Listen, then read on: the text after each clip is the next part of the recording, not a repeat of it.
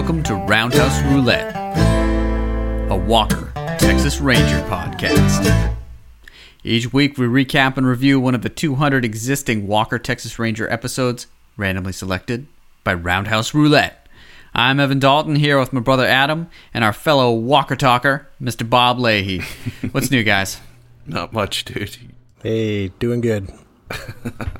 Well, we'd like to thank you all for joining us as we revisit Chuck Norris's CBS 90s Denim Tour de Force.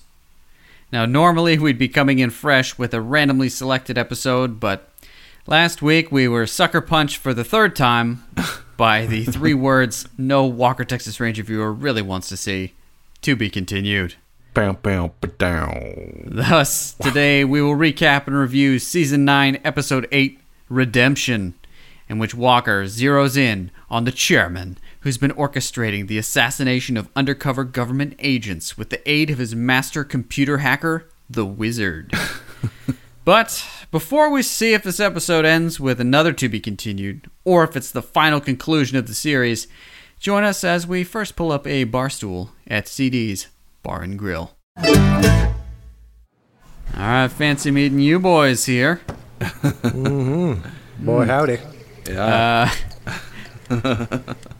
What's going on tonight at CD's Bar and Grill? What's on tap? Man, I'm just dusting off my spurs, and like we were saying, I mean that they really only have one beer on tap here at a time. What's the menu say, Evan? Let's see. Well, this week looks like CD has served us up a lime lager from Tailgate Brewery in Nashville, Tennessee. As described in the Bar and Grill Summer Draft menu, it is, quote, an easy-drinking, summer heat-beating, Mexican-style lager with lime. Let's check this thing out. Yeah. They also only have cans here at CD's.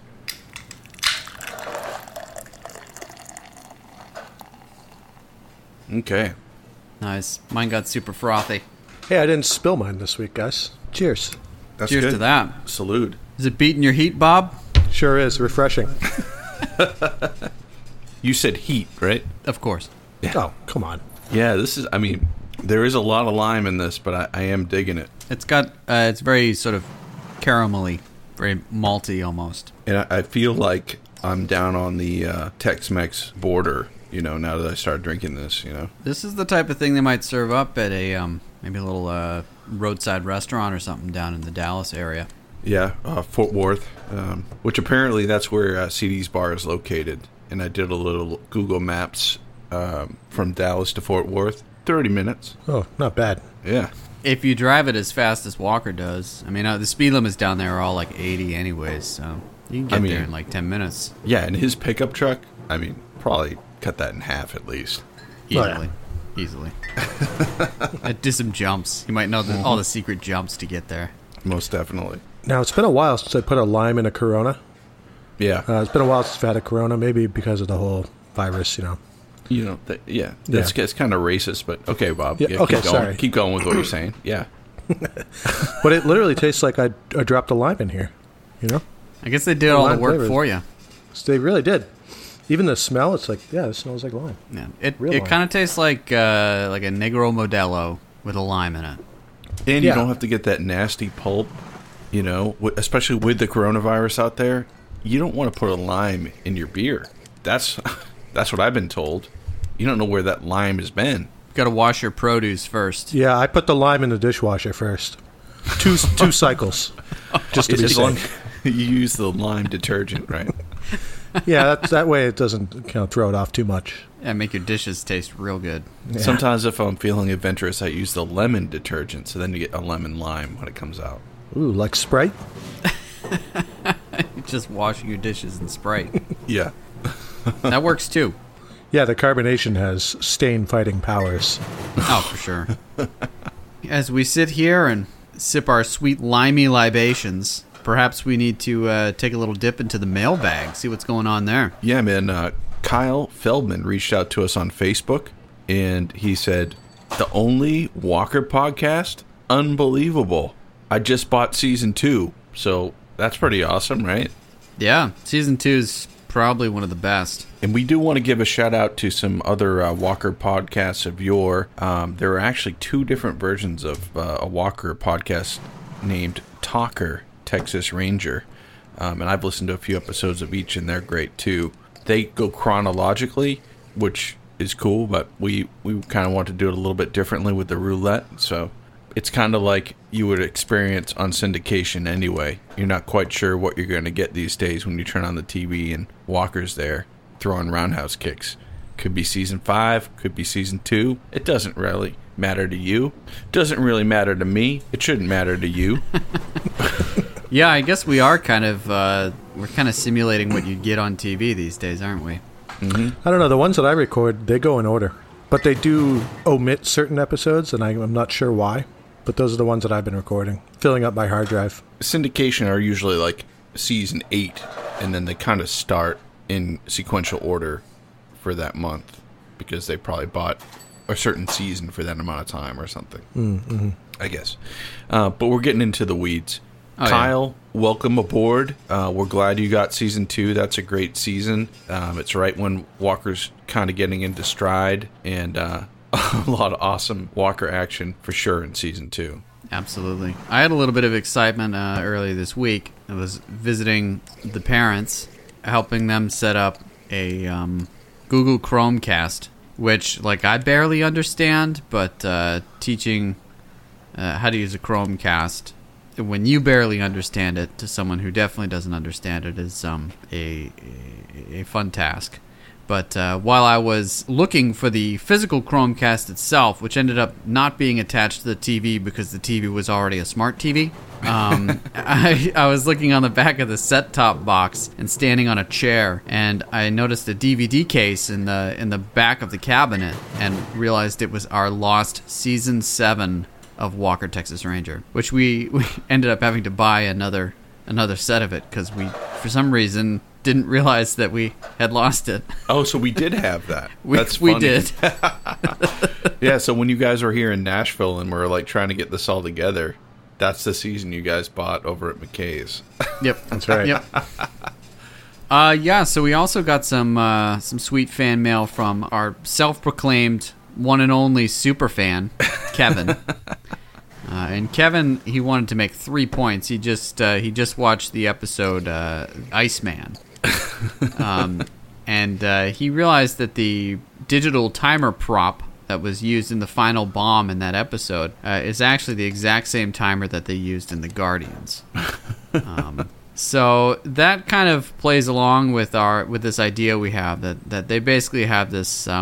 It's probably like a big Tupperware chest or a Tupperware tub, and it's just got all their props in it. Like fake Uzis. And yeah, fake Uzi. There's only one of them, and they use that all the time. But I guess also the digital timer they use for bombs. Yeah, but Kevin has a more interesting take, I think. He thinks that the Iceman moonlights as an eco-terrorist, thinking that the characters themselves, he's getting into the Walker universe, you know? Yeah. He's trying to dig in, whereas we're explaining it, you know, how it actually probably happened and they're filming it. He's taking it to a whole nother level. I gotta give him props for that. It's true. He's definitely a super fan. He may be more of a fan of the show than us. It's possible. They're out there. So he has another point here. If you'll remember, the Iceman starred the guy who played Bernie from Weekend at Bernie's, and he was the Iceman. He also was another character, Charlie, in the episode, who just coincidentally looked like this Mad Bomber, the Iceman, who they sent undercover. So when Charlie walks into the Lone Star Bar, dressed as the Iceman, Kevin says his first thought was that the music playing was a direct ripoff of Enter Sandman by Metallica, which we'll have to go back and listen to and see if it was. But he said, my thought was that the composer, Kevin Kiner, would have named the song Enter Iceman. He continues to say, this thought weighed on me for at least 4 hours of my workday. I scoured the internet for Kevin Kiner's BMI credits with no success in finding the song. It remains a great mystery. But let's not tell Kevin's boss about that. Oh, yeah. I mean, we appreciate it. One of the benefits of working from home, right? Right. True. For sure. For sure. And yeah, his last point here is that he's formally requesting that we add walkie-talkie intimidation as an official stat going forward. And I think we already have that, right? We don't have it as a stat, but we do have a hashtag going. But hashtag. It has been happening so much. Actually, may happen more often than roundhouse kicks. Quite honestly, possibly. It's Close. Definitely. I mean, it really does happen. I think in 3 of the first 4 episodes we did, but after that, it kind of slows down. I don't think he has one until this series that we're doing right now, right? Well, he does 2 because I think in the last episode he again did a video message with him. He 2 did one at episodes the ago, end yeah. of the first. And then in the end of the last one, if I'm not mistaken, am I correct? You are mistaken. No, how does he talk to him? Because he talks to him at the end. He talks to him at the end of the second one, I think. Oh, yeah, because it's just like, he's just like looking at information about him. All right.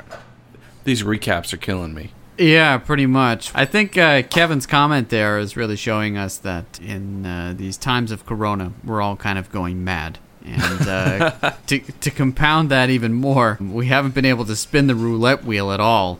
We've been stuck in this Groundhog's Day of to be continueds. The Chairman Saga. That's what it should be called. All right, well, now that we've warmed our seats and wet our whistles, we're ready for yet another mainframe hacking, knuckle sandwich packing episode. If you're watching along at home and don't want any spoilers, hit pause and watch Season 9, Episode 8, Redemption, and come back to us. Welcome back. Let's dig in, boys. This episode originally aired on November 25th of the year 2000.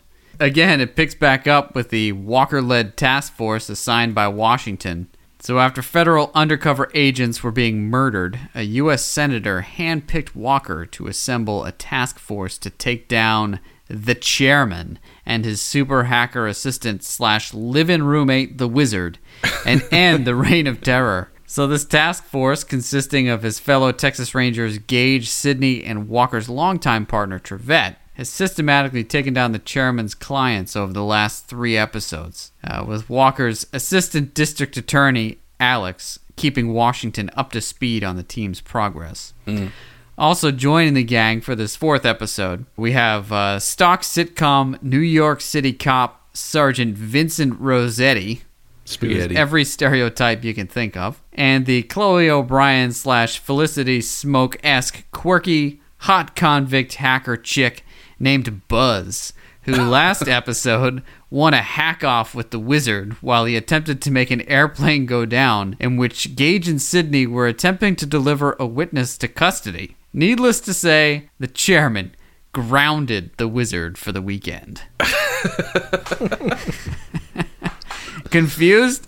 Don't worry. Walker Texas Ranger is an art form of broad, lackadaisical strokes, and none of this really matters anyways. Well, I'm really glad that you summed that up there for us, Evan. Yeah, I think it was a bit more thorough than the recap that starts this episode out. As we've noted, as these episodes have kind of been going down in rating, that in the last 2 episodes, the best part of those episodes have been the recap from the prior episode. Although I will say that this recap was pretty lame because the last episode was pretty lame. Yeah, it was kind of like it's been degrading. The recap section of the episodes has been degrading as they've been going down. This one really just covered the last episode. It did. And it was like all in the plane, and it was just meh. Yeah, and that last one, that was a low bar. It did remind me of one thing I forgot to point out last week, which was Walker's using this coffee mug, and it looks like it holds a gallon of coffee. It's the most ridiculous looking coffee mug. It also looks like it would never tip over. It's very wide at the base. I've got my coffee mug sitting here. I got from a different podcast here, the Music and Theory podcast. Doesn't look that big to you guys on the Zoom chat, but this thing's a monster. It's got to be at least 2 cups of coffee. They got us these awesome mugs. Coffee first, then podcast. So nice. Keep that on my desk. We take a slightly here. different approach, though. I'm going to start drinking my beer out of this mug. I just got to do it. Shout out to those guys. They have an awesome music podcast where they talk music nerd stuff. It's awesome. They're out of the Northeast as well. Music and Theory podcast. And, yeah, check it out. I will say that mug must be huge because you held it up and my heart skipped a beat. I thought it was a roll of toilet paper. It does look like a roll. So after our lame recap, we zoom in on something that's perhaps even more lame, which is Walker sitting at his desk comparing spreadsheets. I don't understand what he's doing. I mean, you got to do your expense report when you're He's a doing government something. worker. He's you know? very intent on looking back and forth at 2 pieces of paper and a folder. Yeah, he's in middle management now, obviously. So. Yeah, I mean, last episode, he literally did nothing. He delegated everything in the last episode. So that was my fear going into this one. And, that opening scene, it kind of scared me for a minute there. He's doing spreadsheets, and then Buzz, the hacker, calls everyone in. She apparently has hacked into the FBI's wiretaps, which, why does she have to hack into the FBI stuff? Because aren't they working with the FBI? Yeah. I don't know. I mean, I think, wasn't she trying to help Walker convert like an Excel spreadsheet to a numbers doc? I think it was a PDF, but yeah. Anyways, I guess she intercepted some secret FBI wiretap that the FBI didn't share with them. That some sort of weird transfer is going down in St. Louis between the DeSanto mob, which we know is one of the chairman's clients, and some Asian syndicate. Buzz is asking if people knew about some computer chip theft, and Trevette immediately pipes up, $50 million, 2 men killed. It's like he's like some sort of... He's normally the techie guy on Walker, so Trevette probably reads Tech Hacker Monthly. Yeah, he's like the stats guy. He's also a football player too, ex-football player, so I mean, he's got the brains and the brawn. It's true. So, anyways, they decide to, quote-unquote, crash the party. And, that is exactly what they do. They gun into St. Louis and bust up the DeSanto mob. And how does that bust open, Bob? I believe with a dump truck just randomly crashing through a wall or to a garage door or something. Yeah. I have to admit, I was kind of taken by surprise. I was kind of nodding off during that first scene. And all of a sudden, I was like, whoa, we had Walker in that fight, right? So right off the bat. Who was behind the wheel of the dump truck? Oh, was he? Hell yeah. So that was immediately a sign that, Walker is back. The Walker we've missed, for a guy who was in a movie missing in action, he was not missing in action in this episode, right? It's very true. Although I will say that his hair in this scene is really weird looking. It looks like a helmet made out of hair. It's very strange. It's the late 90s perm kind of look. Yeah, but his hair looks normal the rest of the episode. It's just this one scene. Maybe they filmed it later. I don't know. But... anyways, there's a lot of jumping around, and there's it's a classic Walker fight. There's a lot of hand-to-hand combat, but also just kind of willy-nilly shooting handguns around and people jumping all over the place. It's vintage Walker, and any blow that's made in this episode, sound effects they're off the chart. Oh, they're right there. Yeah. Oh yeah. I was watching this episode with headphones, a couple times when blows were landed, particularly kicks. I had to sort of take my headphones off and check to make sure that there wasn't a thunderstorm going on outside. It sounded like you were just eating an apple. Yeah, it was like the gods were bowling, And they were.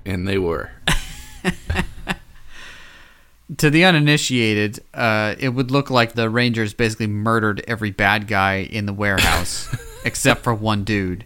And that one dude, they got him to squeal. Of course, yeah.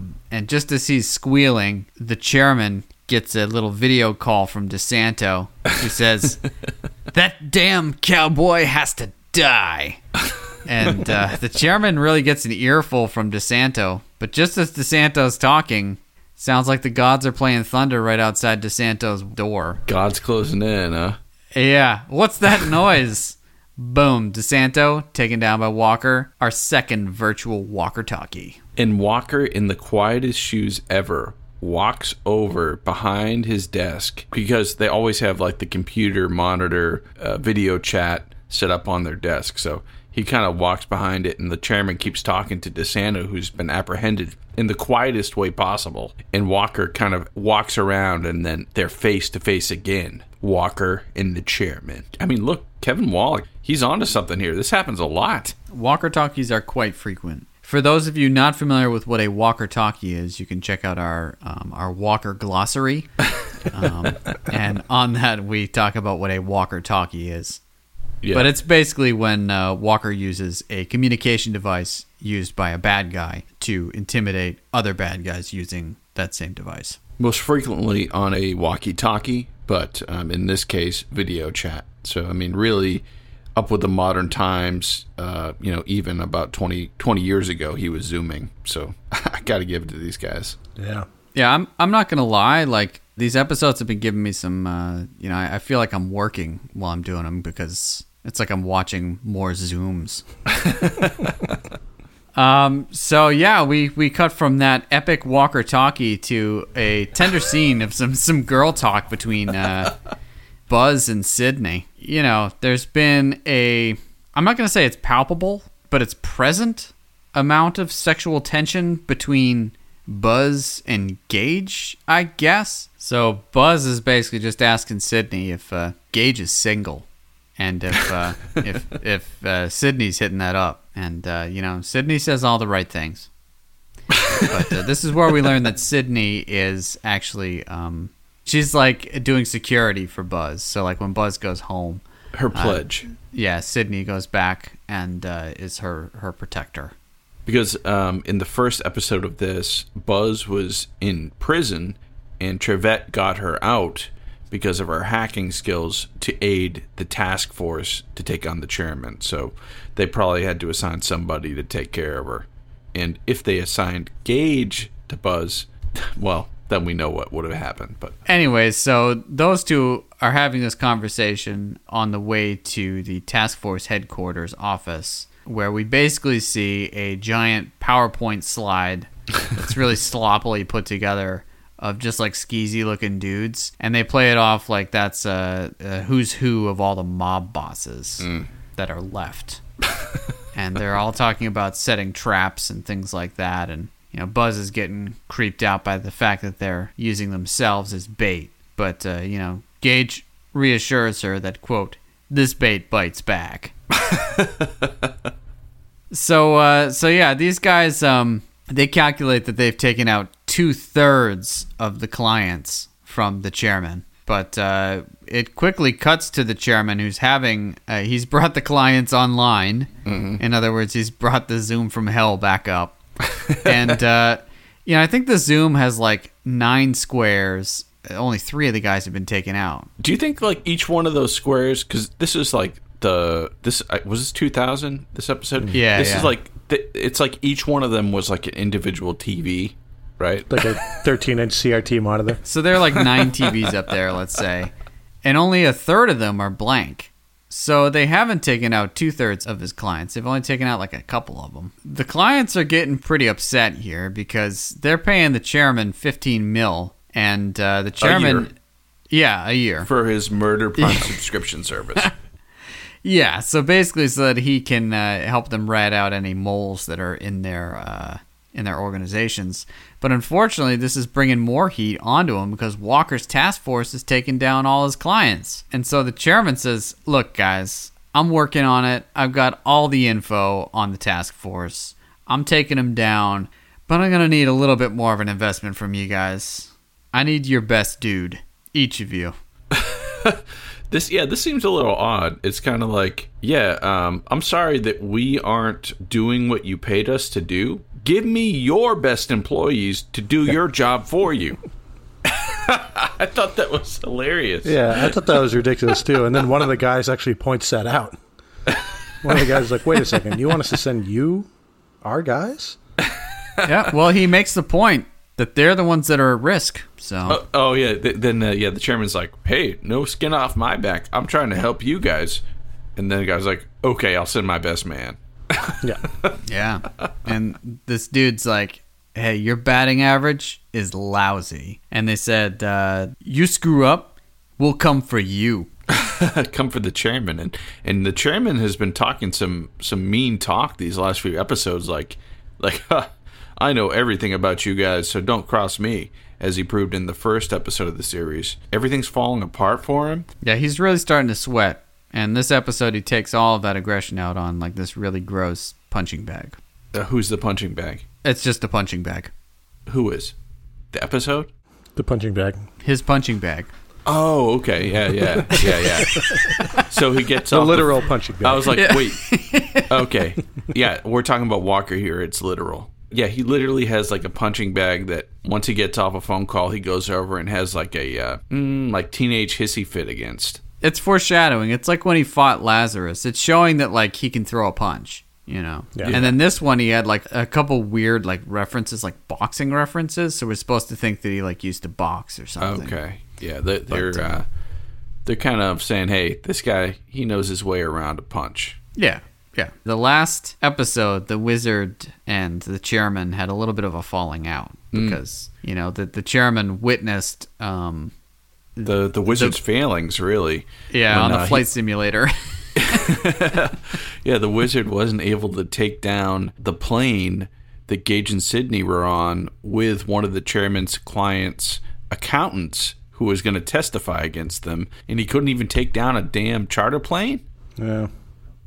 Man, I gotta tell you, and the wizard, right? He was trying really hard, but he was up against Buzz, and then he just couldn't pull through, and the wizard, he got an earful from the chairman. Chairman said, if you do that again, I'm going to kill you, essentially. So it becomes apparent that something's going down and that the chairman's on the run, and he's really getting nervous. And Buzz starts getting information about hitmen and strong arms that are coming into town. And he puts two and two together and realizes that the chairman's putting together a death squad, which is what he calls it.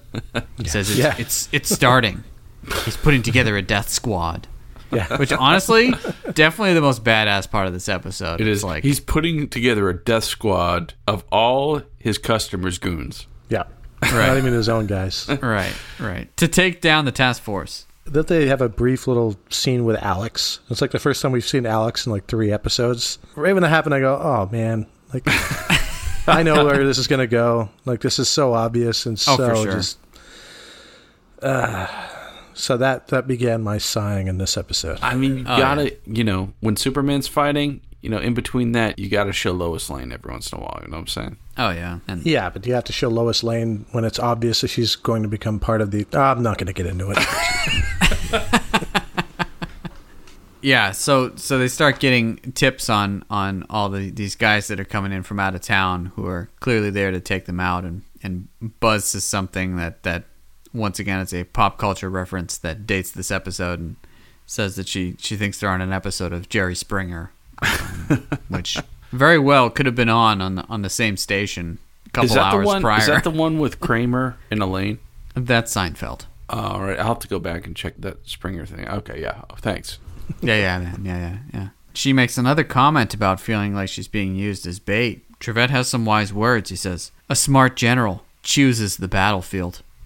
And there's a lot of uncomfortable eye contact between everyone and Walker, who's probably he just looks like he's staring off at the wall. He doesn't look uncomfortable, but everyone else does.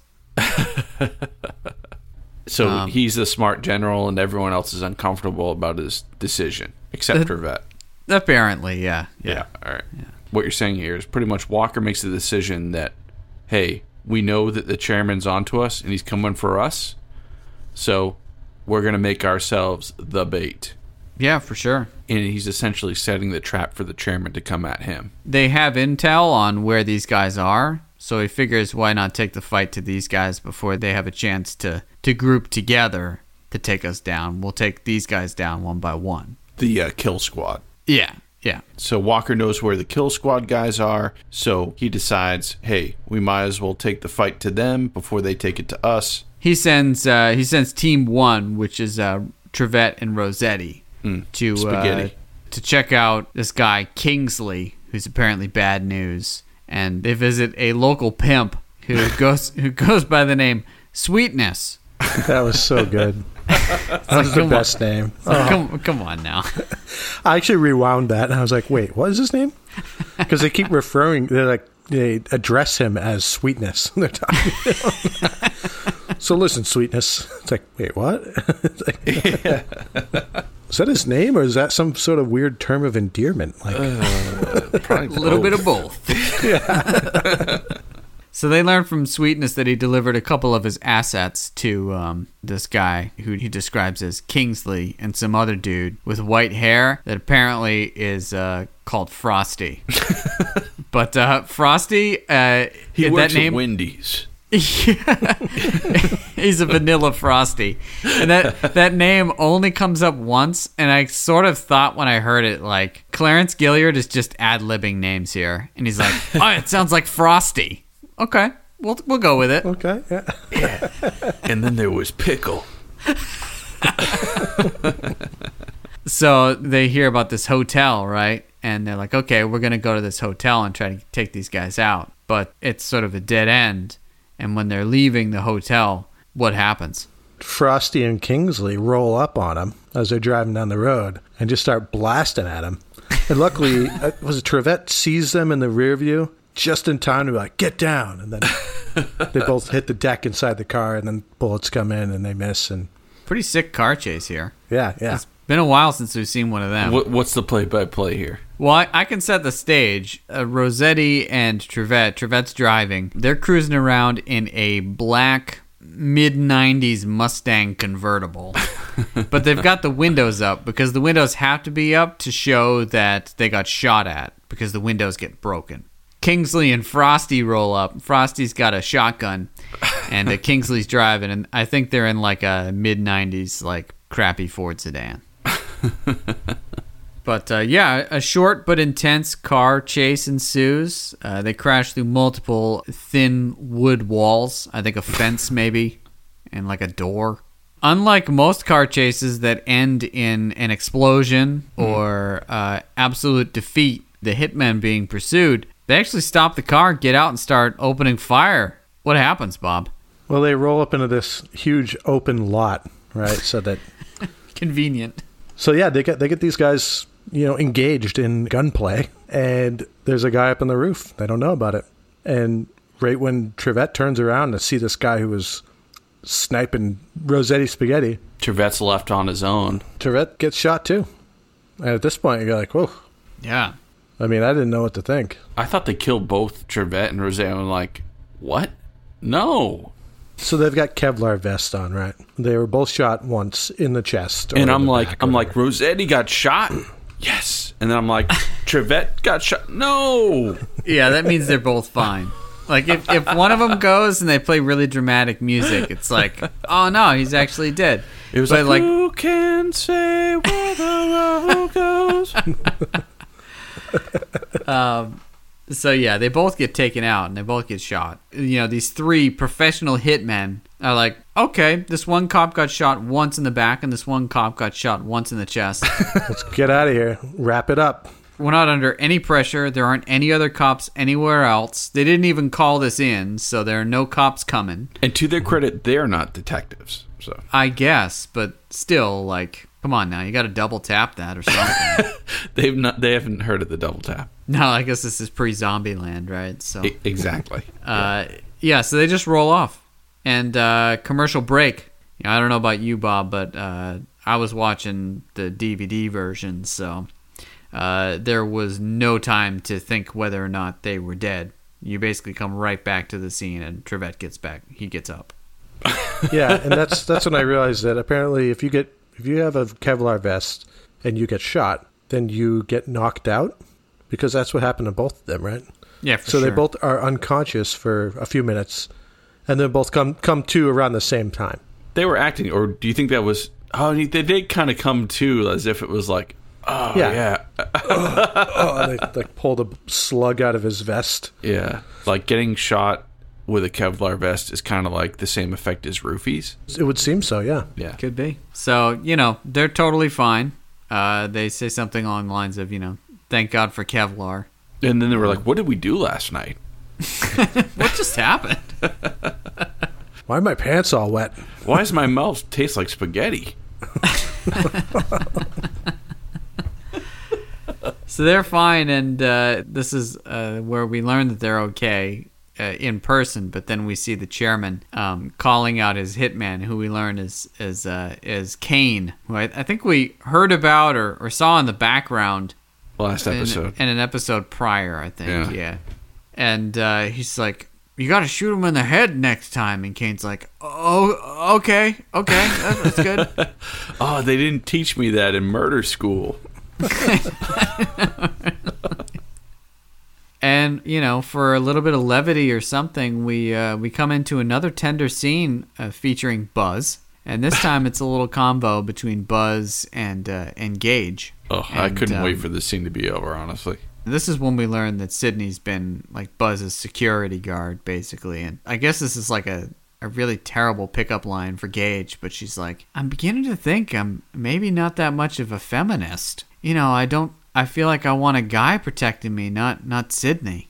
Yeah. And I expected Gage to like stand up for his partner and be like, Sydney's like a badass and she saved my bacon multiple times. But he didn't say anything like that. I feel like there was maybe a story that got edited out here. He was like, "Oh yeah, if you can help me with my Hotmail, I'll check out your inbox." That's probably on the cutting room floor, right? It definitely is. You've got mail. Oh. No. So yeah, a really awkward scene that doesn't go anywhere and is never paid off. So anyways, they basically go down and they shake down Sweetness, and because clearly it was a setup, and Sweetness is like, okay, I'll tell you where I actually took my ladies to see these guys. Sweetness misled Rossetti and Trevette to go where he said his prostitutes went, who were, if you're in the death squad, you need to blow off some steam with some strippers at the very least. I guess. So I guess that was the line of thought, but it was a trap. That's the first thing you do when you come into Dallas. You find Sweetness. One way or the other. And I don't think you need to specify that he's a pimp because his name is Sweetness. Come on so now. I think it kind of explains itself. So true. I don't know. I think when I hear Sweetness, I think candy, and when I think candy, I think prostitute. There you go. Call me crazy. Call me crazy. You're good. Okay. So anyways, he tells them where he actually dropped off his prostitutes, and it's some weird, what looks like the outside could be a music store, but the inside is a bar called the Blue Cat Blues, which I think the only reason it's called this is because they went by like a salvage yard and they found some like electric signs that say like blue and cat and blues, and they just put them together to make a bar sign. Yeah. So yeah, Walker comes along and they bust some serious skulls at the Blue Cat Blues, including like a sort of afterthought blow to the bouncer who's telling him that no one's there. He's Walker just mopping. Right, he like brushes him aside, and it sounds like a freaking thunderclap. It's insane. It's like this guy looks like he just owns the place. He doesn't know what's going on. He's mopping. Walker doesn't say he's a police officer and just basically goes all right, guys, this is from 2000. Owner Doug Henry has a reputation among some musicians for not always following through with his promises and doing business at the expense of others. While that may be true, Henry's club has a reputation for being the best place in town to see and hear the blues, a place steeped in tradition but not overwhelmed by it. It actually exists. The Blue Cat Blues is an actual place. It existed in 2000 when this article came out in the Dallas Observer, and right around the time where this episode aired. It looks like it's since closed. It looks like a pile of rubble in the Google thing, but it did exist. So we'll put that on our stop when we tour Dallas. Yeah. We should. That's definitely what we should do. We should do a Walker Texas Ranger road trip. Dallas road trip. I'm totally down. Most definitely. Yeah. All right, well, we'll put the former location of Blue Cat Blues on there. Yeah, it currently looks like a pile of rubble. Maybe that's what happened once Walker came through it. Yeah, or the guy was shady. It sounds like in the article this is a shady owner, but I mean, what music venue doesn't? We did get some Walker fighting here, though, so that was good. Yeah, for sure. Second Walker fight scene of the episode. Yeah, they're really paying off. Yeah, which is, again, like, I think in this whole 4 episodes so far, or in the 3 episodes prior, there were 2 Walker fights in the 3 episodes. Already having 2 in this episode, excellent. Yeah, not too bad. So yeah, they bust some skulls. They take out a bunch of the Death Squad, including Kingsley and Frosty. And while they're doing this, Sidney and Gage are going to take down Dan Strickland, who has a really lame name and is a really lame bad guy.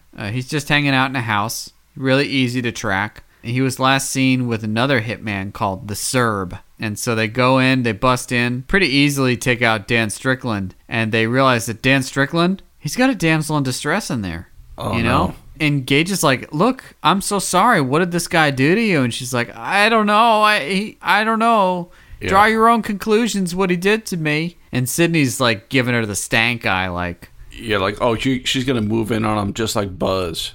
And I'm Right, just going to be pretty here much. as partner and on the sideline in the friend zone. Right, pretty much. And so, you know, the damsel in distress is behind Gage as he's putting Dan Strickland in the car. She's all nervously glancing around and everything. And then she commits. She pulls up her skirt, and right on her leg, in her garter, is a stiletto. And at this point, our minds are racing. We go What? back to the report. Wait, the Serb uses a stiletto to murder all of his. Oh wait, her victims? He's a she, baby. The Serb is a girl? And it looks like the Serb's about to stab Gage, but worry not. Sydney does what she does best and catapults in a somersaulting fashion off of some immovable object, in this case a car. She maybe moved like tree, a I don't know. sandbag doing flips and just it was Yeah. it was insane, right? It was like acrobat style stuff. Yeah, she does crazy flips. Like, that's her thing. So she does a flip and knocks the knife out of the Serb's hand. And Gage is all like, what is going on right now? It's like girls be fighting like what? Right, and they're fighting, and he draws his weapon because it looks like the Serb's about to get the upper hand, you know? Yeah. And then he puts his gun away and smiles. Yeah, you have to hope that he just knows that Sydney's going to beat the Serb, but We're also not sure. he could have kind of Helped out. engaged himself and helped Hashtag out a little bit. help here. Sure. Yeah. Sure. Yeah. Hashtag backup. Come on now. So after this happened, Sydney takes the Serb out, and with she's no like, trouble. and Yeah. she's all like, "Hey man, you got to be thinking with your brain, not with your close the car door." It wasn't closed in the door, but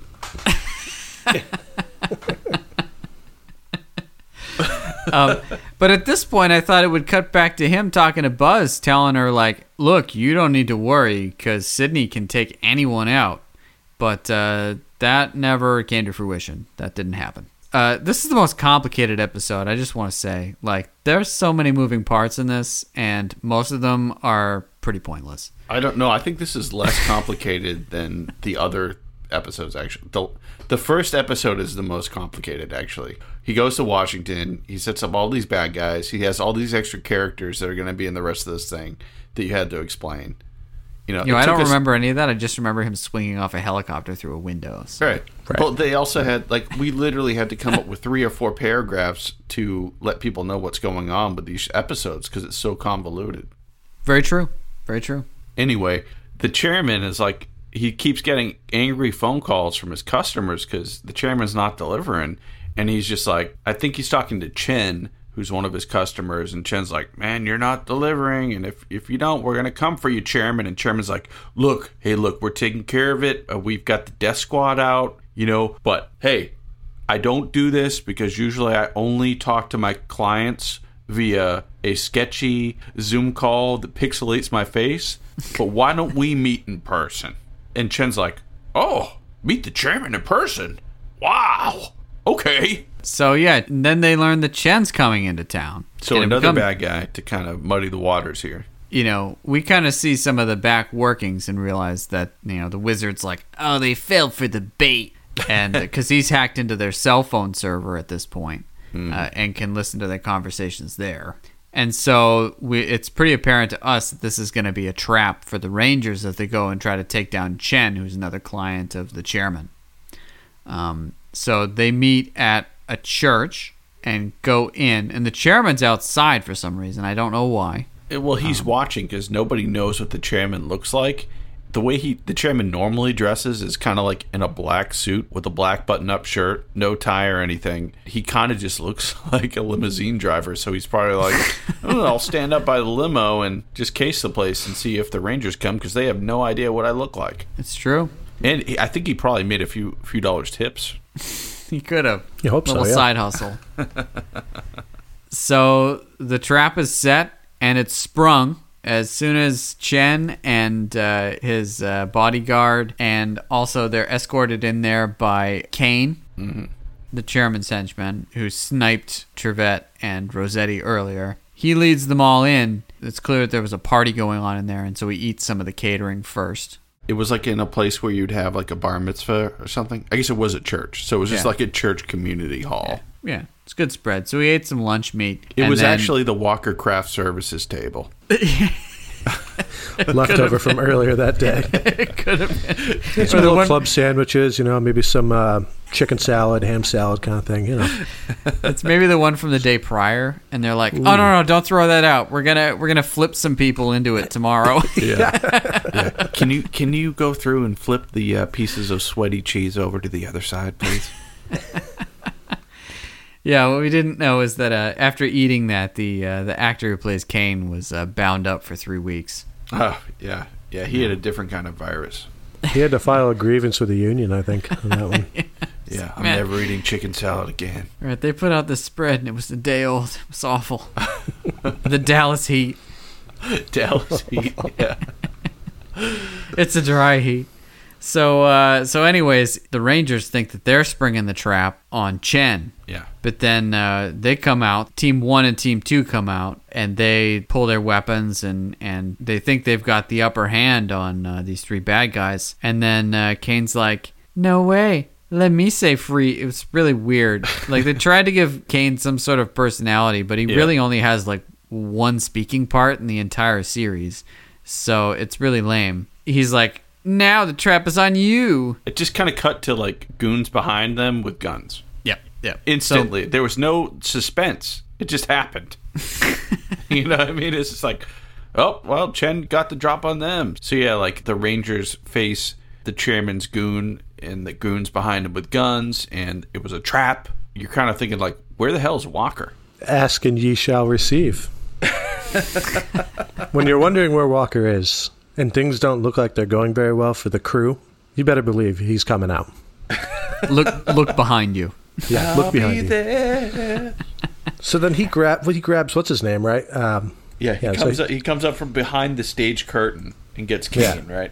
It's Kane. At gunpoint. Which is kind of funny because right when that happened, I'm like, well, these guys don't give a shit about him. Like, they'd be like, It's true. Go ahead, kill him. Like, I don't care. They're like, we work for the chairman, not you, Kane. Yeah. So Walker kind of leverages Kane to free the Rangers, if I remember correctly. Is that right? Well, no, but he kind of creates a distraction, and that's enough for Walker to fight Kane and everyone else to kick the guns away from their Right. their oppressors and take them out. Which they needed Walker to make the distraction for. They couldn't have just done that to begin with. Yeah, exactly. Yep. Well, he's like the conductor, right? He's the leader. I get it. Okay. Task force supervisor. He was making sure everyone showed up for work and they did their job. Yeah. Yeah. So everyone's sort of fighting their oppressors. You know, Rossetti's taking on this big Asian dude who apparently fights kung fu. He takes the guy out by stuffing his face into a punch bowl and asking him if he'd like a nice Hawaiian punch. Yeah, that's right. How about a nice Hawaiian punch? That's a wisecracking New Yorker if you ever saw one. He's doing a cameo and he's a guest star in these 4 episodes. We gotta give him a really good move for the last one. Yeah. Let's do the Hawaiian punch thing. So they're all taking out their captors, and Walker's fighting Kane, and he fights dirty. He's got all the tricks. He's got like a giant knife and all this other stuff. But anyways, he gets the crap kicked out of him because Walker wins. all the time. But not before Walker gets just kind of like a cut across his stomach. Is that what happens? Oh, yeah. We don't really see it happen, and we don't really know it happened It's until kinda after the implied. fight. Yeah. Well, after the fight, and then Walker looks down and he's like, oh, I guess I have a giant cut in my side. I didn't even notice. I was fighting with ridiculous form with this cut that I didn't know I had, but now I feeling it now. The chairman, he's gotten out of there because, the tables had turned. He knows exactly what his end game is.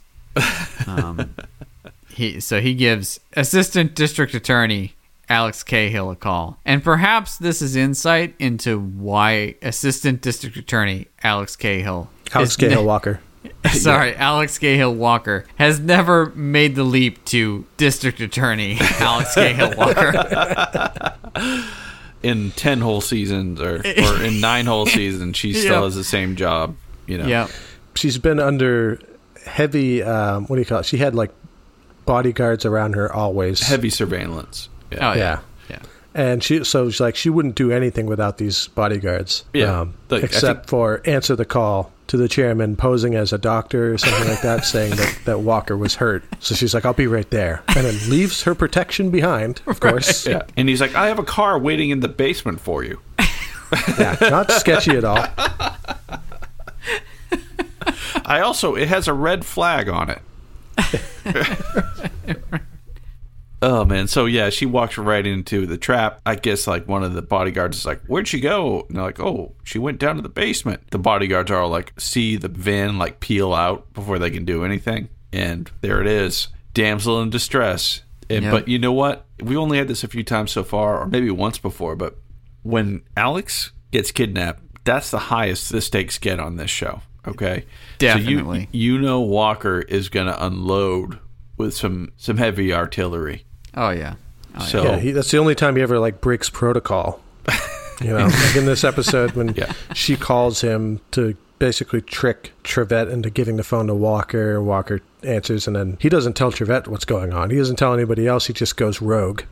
Yep. Yeah. Which is exactly what we'd expect, right? Oh, yeah. The chairman calls Walker and kind of says, hey, you can't tell anybody. I've got Alex. Here's where I'm going to be. So Walker ghosts the rest of the team and starts driving off in his Dodge because they worked that in there. And we got to give it like a 20-minute drive for Walker where we can get that Dodge just pumping on the highway. Just crushing the speed limit. Yeah. Yeah, and the other team members are like, they put it together real quick, and it's all Rossetti. Like, everyone else is like, what's going on? Rossetti's like, oh, yeah, he's got Alex. Yeah, that's why he actually did a good job. I got to give it to Spaghetti. Yeah. But anyways, Rossetti's like, well, he'd tell you what's going on, right? And he says that to Trevette, and Trevette's Walker's partner, and Trevette just doesn't say anything. And all I can think is, #1-man army. And then they get a call. They're like, oh, Alex has been kidnapped. And then Rossetti's like, oh, Walker's going after him. That's it. Yeah. So this is kind of what we've been waiting for. When you have a show that's usually an hour standalone episode, okay, and they already have bombastic fights at the end of pretty much all of these. If you have a 4-episode arc in this show, you're expecting an all-out bonanza, am I right? Considering the way this thing started off, right? Absolutely. At the very least, we who have sat through the last 3, we really want something. We're expecting a pretty good face-off here, right? Well, I would say for me, half of me was expecting a face-off, and half of me was expecting another to be continued. Most definitely. So I guess while Walker's driving at breakneck speed towards the undisclosed location of the chairman where he's keeping Alex hostage, the rest of the team try to find the wizard in hopes of finding Walker. Is that what happens? In hopes of finding. I guess so. Because Walker already gets to the chairman in some random house in the woods, but no one else knows where he is, and obviously Walker's not going to tell them. So they go to find the wizard. According to Buzz, he's been online, but there's no activity, so she traces it's kind of like the AOL chat, like been away from the computer. Been away from the computer for about 4 hours. Yeah, he's been AFK for a long time. What is that? away from keyboard. Oh my god. Yeah, so Buzz though, she probably does some like hack where she found his location. Why didn't she do that in any of the other episodes? Look, man, because his defenses were down, and we learn why. Yeah, so they bust into like, it looks like a hotel room, and it's like a penthouse suite. Okay. Some fancy. The chairman spares no expense. So what happens here, Bob? They bust in. They find the wizard on the floor, and he's been shot. And we find out by the chairman. The chairman turned on the wizard. Oh my gosh. Yeah. And yeah, I was kind of at first a little disappointed because Evan, you said you thought that Buzz was going to fight. Yeah, I was pretty pissed. Yeah. I was really pissed. And Buzz after was gonna fight the wizard. Right. And after that scene where she's talking to Gage and there's that whole tender thing, she's like, oh, I'm not a feminist anymore. But then there's going to be a scene like later on where Gage is maybe at gunpoint from the wizard, and then she punches the wizard out and protects Gage. That would be a really cool story arc too. Yeah. But no, the wizard's lying on the floor. He's been shot. And we learn, oh, I shared all the information of all the bad guys with you. She's like, why'd you do that? And he's like, change of heart. And it's like the wizard, he does not deserve that. We just saw him in the recap cackling with glee as an airplane's about to crash down. I know, that was quite the turn. I think we talked about this last week. You were like, I wouldn't be surprised potentially if he was redeemed or something at the end, and that's what happens. But yeah, there was no hint that there would be like a redeeming arc for him. It just kind of happened with him lying on the floor bleeding with a gunshot wound, and she goes, why did you do that? And he goes, change of heart. Not acceptable. I was like, oh no. He knew who it was. She was talking to him. He never heard her voice. Okay, Buzz. Right.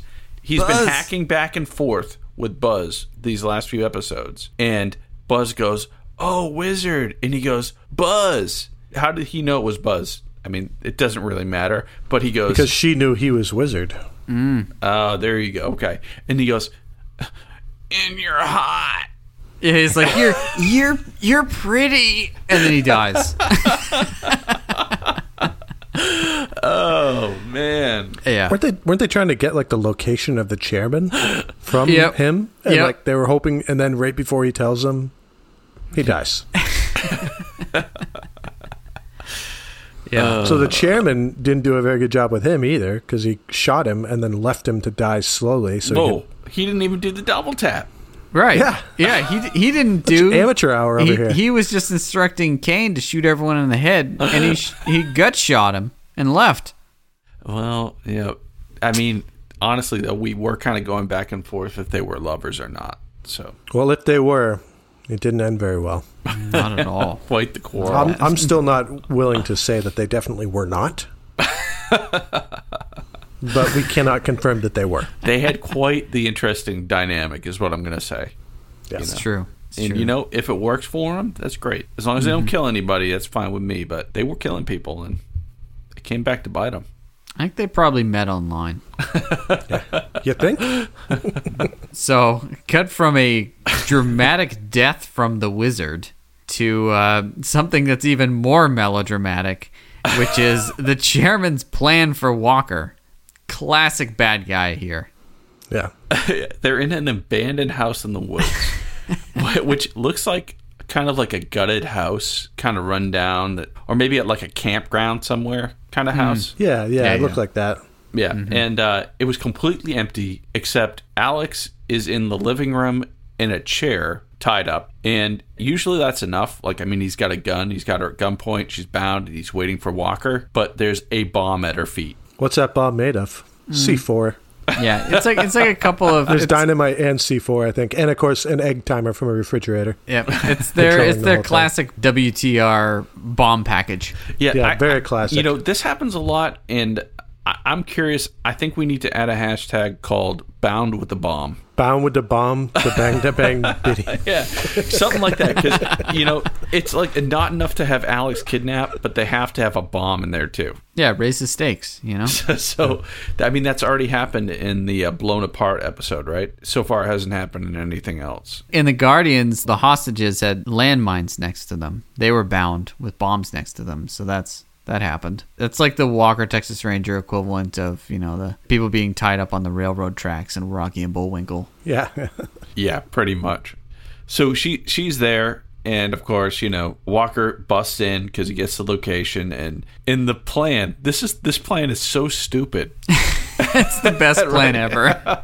He goes, so the chairman's holding Alex in her chair bound with a bomb that's set to go off in like 15 minutes. And Walker comes in. The chairman goes, "Oh, you're going to die. I'm going to wait until there's 15 seconds left on this bomb, and then I'm going to walk out that door. And you're going to have to choose between getting me or saving Alex." That's the mastermind's plan? It's a rock solid plan. He says, "You're going to be part of my test." And it's like his test of what kind of man Walker is. Deep. He's like, "I'm going to test how much you love your wife." And then he asks Walker, "How much do you love your wife?" And Walker offers nothing. Stoneface. Yeah. Yep. Yeah, Stoneface. Yep. I was like, oh, this might be some insight into their relationship. Nope. I mean, well, he's unwavering, though. In the face of danger, he's like, "I don't need to deal with this. Just tell me what you're going to do already, Chairman." Yeah. Yeah. So he's just waiting for that bomb to count down. And he's walking around the room and doing typical bad guy stuff, not paying attention to what's going on in the room, and kind of just blasting off his mouth. Bloviating his whole plan to Walker. Yeah, for sure. Again, you don't tell Batman your plan, because he's going to escape. Oh, yeah, absolutely. And when he does, he's going to come for you. So, the chairman is behind Walker, and Walker's watching the time tick down, and there's exactly like a minute left. And Walker's like, "Okay, I only need like 15 seconds to take this D-bag out." So he like just grabs the chair from underneath him, and in poetic justice, smashes the chairman over the face with a chair. Yeah. Perfect. But disarms him immediately. Yeah. And then they go hand-to-hand combat. Yeah. But we know there's only like a minute left in this timer. Oh, that was their out to like, oh, we can't have a long fight with the chairman because he actually can't fight. But okay, because he looks like just a really tall soccer dad. Yeah. He looks like a soccer ref. Yeah, there you go. Yeah. He put like a striped shirt on him. And I think a whistle. I think the chairman got a few punches in, but it wasn't. Yeah, they went at it, but there was really nothing amazing about it. And then the only thing that kind of took the chairman out was just like a kick to the face or something, and then he fell over. Was it a roundhouse? Did he bust There a were roundhouse? no so, roundhouses in that fight. Yeah. The chairman he plays a little dirty and like punches Walker's side wound a couple times. Like we're supposed to think, okay, the stakes are raised because Walker's wounded or something. Exactly. That's what I was going to say. They literally only put in there that Walker got injured so that they'd be like, okay, well, this fat bad guy might have a chance. Well, I mean, we talked about this last episode. There's the transitive property. Like, if Walker took out Lazarus that easy, and Lazarus took out the chairman that easy, then the chairman's going to be a total pushover. So Walker's got to be really handicapped. And so Walker is wounded. He needs stitches on his side, and he's got like 15 seconds to take him out. So that's the handicap. But things on Walker's side are the fact that the chairman is fat and slow, and there's an empty table there just waiting for someone to be smashed through it. So he smashes him through a table. The table's like, break me. So some stagehand, they put a tablecloth over me. Just for the sole purpose of you smashing me. Oh my gosh. So he disarms the chairman with enough time to barely get Alex out of the ropes, and they exit through the door, and then the place blows up behind him with the chairman presumably deceased. Well, the chairman had the off switch in his pocket. He just couldn't hit the button fast enough. And they do have like a shot of him right before the bomb goes off, right? Yeah, trying to hit the button. Yeah. If he didn't have the button, then they could have left it open, for something else, for him coming back. But the fact that they showed him trying to hit the button and it apparently didn't work because the house went up. Yeah. Like a son of a bitch. They could have just been like, there were no remains. There was only a chair. So that was really it, though, right? We go back to HQ for a little chuckle and some bad jokes and...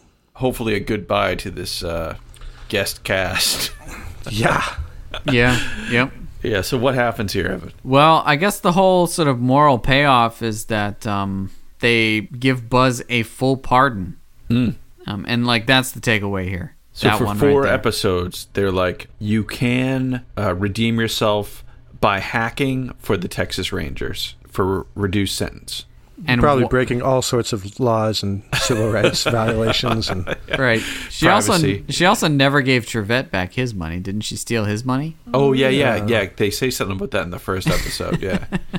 But she was stealing it back from the wizard, though, so it was really the wizard. But so, yeah, they pretty much, Buzz is like, well, I guess it's back to jail. They're kind of like joking about her freedom, like between the Rangers, and they're like, you tell her. No, you tell her. And then Sydney's like, we've got you a full pardon. And Buzz is just overjoyed, and she's like, Gage, I'm going to be over your house all the time now.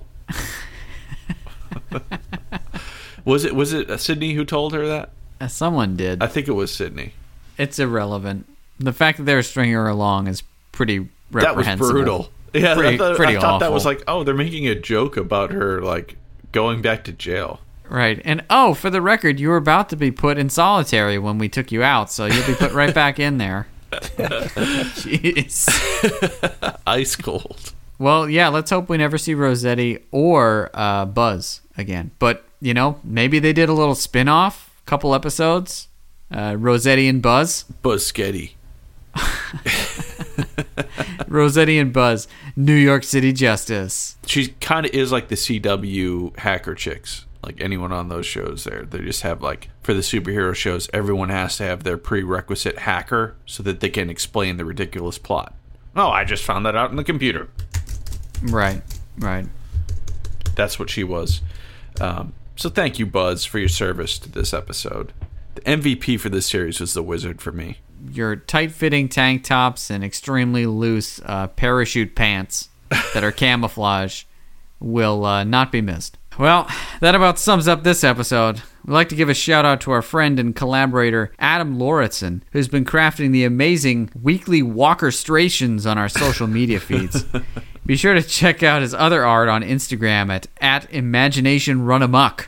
But don't you run amok. When we come back, it'll be time for us to each rate Redemption on a scale of 0 to 10 boots to the face, resulting in our patented Roundhouse Roulette episode rating. Complete results of which are available on our website, roundhouseroulette.com. Don't go away. Welcome back. What did you think of this episode, Bob? Roundhouse rating here. well, I don't know. I wasn't a fan. I was hoping that if this was going to be the last episode, that we'd have a pretty killer ending here. Yeah. But the ending was just not there. And how they tied up all these loose ends was just lame. I mean, we did have a couple of Walker fights. Yeah.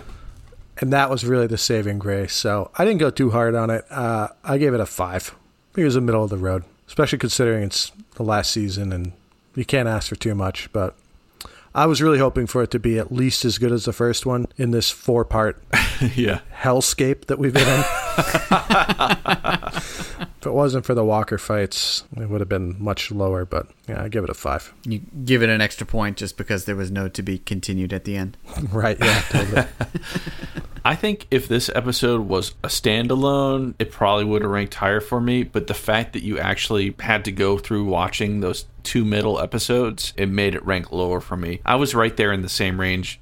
Before we started talking about this, I was thinking maybe 6, but I'm right there with you. This is a 5, definitely. Well, it's interesting that you say that about thinking of it out of context. I think in context, I was ready to give this thing a 5 or a 4 because we've just sat through so much drudgery to get to this point. But out of context, as a standalone episode, this one has some solid Walker fights. It's got a car chase. It's got some explosion at the end. There is a ridiculous villain who's like an action movie star. Yeah. And Walker has to take him out and break out Alex from a bomb. Yeah, you're right. So, like, there are a lot of classic Walker things in there. I'm going back to 6. But this thing is... I'm there. I'm moving. You move me. Yeah, but this thing is pretty within the context of this series. It's just been so brutal. I give it a 6. Yeah, I'm going to mirror that. When I first watched this, I was actually thinking, like, normally this might be a 7. If it was a standalone episode with all the things that happen, all the Walker tropes, it would be a 7. So drop it a little bit. But yeah, I think just the fatigue of the series, I was going to go to a little lower. I'll go 6. I'll give it a 6. Appropriately, that gives this episode a Roundhouse rating of 5.666 boots to the face.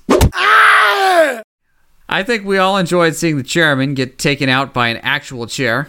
Perhaps more importantly, we're out of this Groundhog Day-esque series, and we're ready to spin that roulette wheel, sweet roulette wheel, once again. How about you? Did you enjoy the epic cat and mouse game of checkers between Walker and Chairman? Let us know what you think on social media by emailing us at roundhouseroulette@gmail.com. When we come back, we'll spin that Roundhouse Roulette wheel to select the next week's episode. And we're back. Bob, you ready to finally spin the wheel? It's been way too long. So yes, I am. Oh, man. Oh, no. Oof. Ooh. The Soul of Winter. Original air date, March 25th, 1998. The leader of a white supremacy group seeks vengeance upon the pastor responsible for sending him to prison. Ooh. Oh, no. We've been tackling race a lot. Yeah, there's a lot of white supremacists in Texas, I guess, huh? Yeah, I think, they're definitely up there. It's like white supremacists are up there with the Nazis. Either one of them, to get a nice roundhouse kick to the face. I'm 100% for it. Yeah, it's a feel-good experience. It sure is.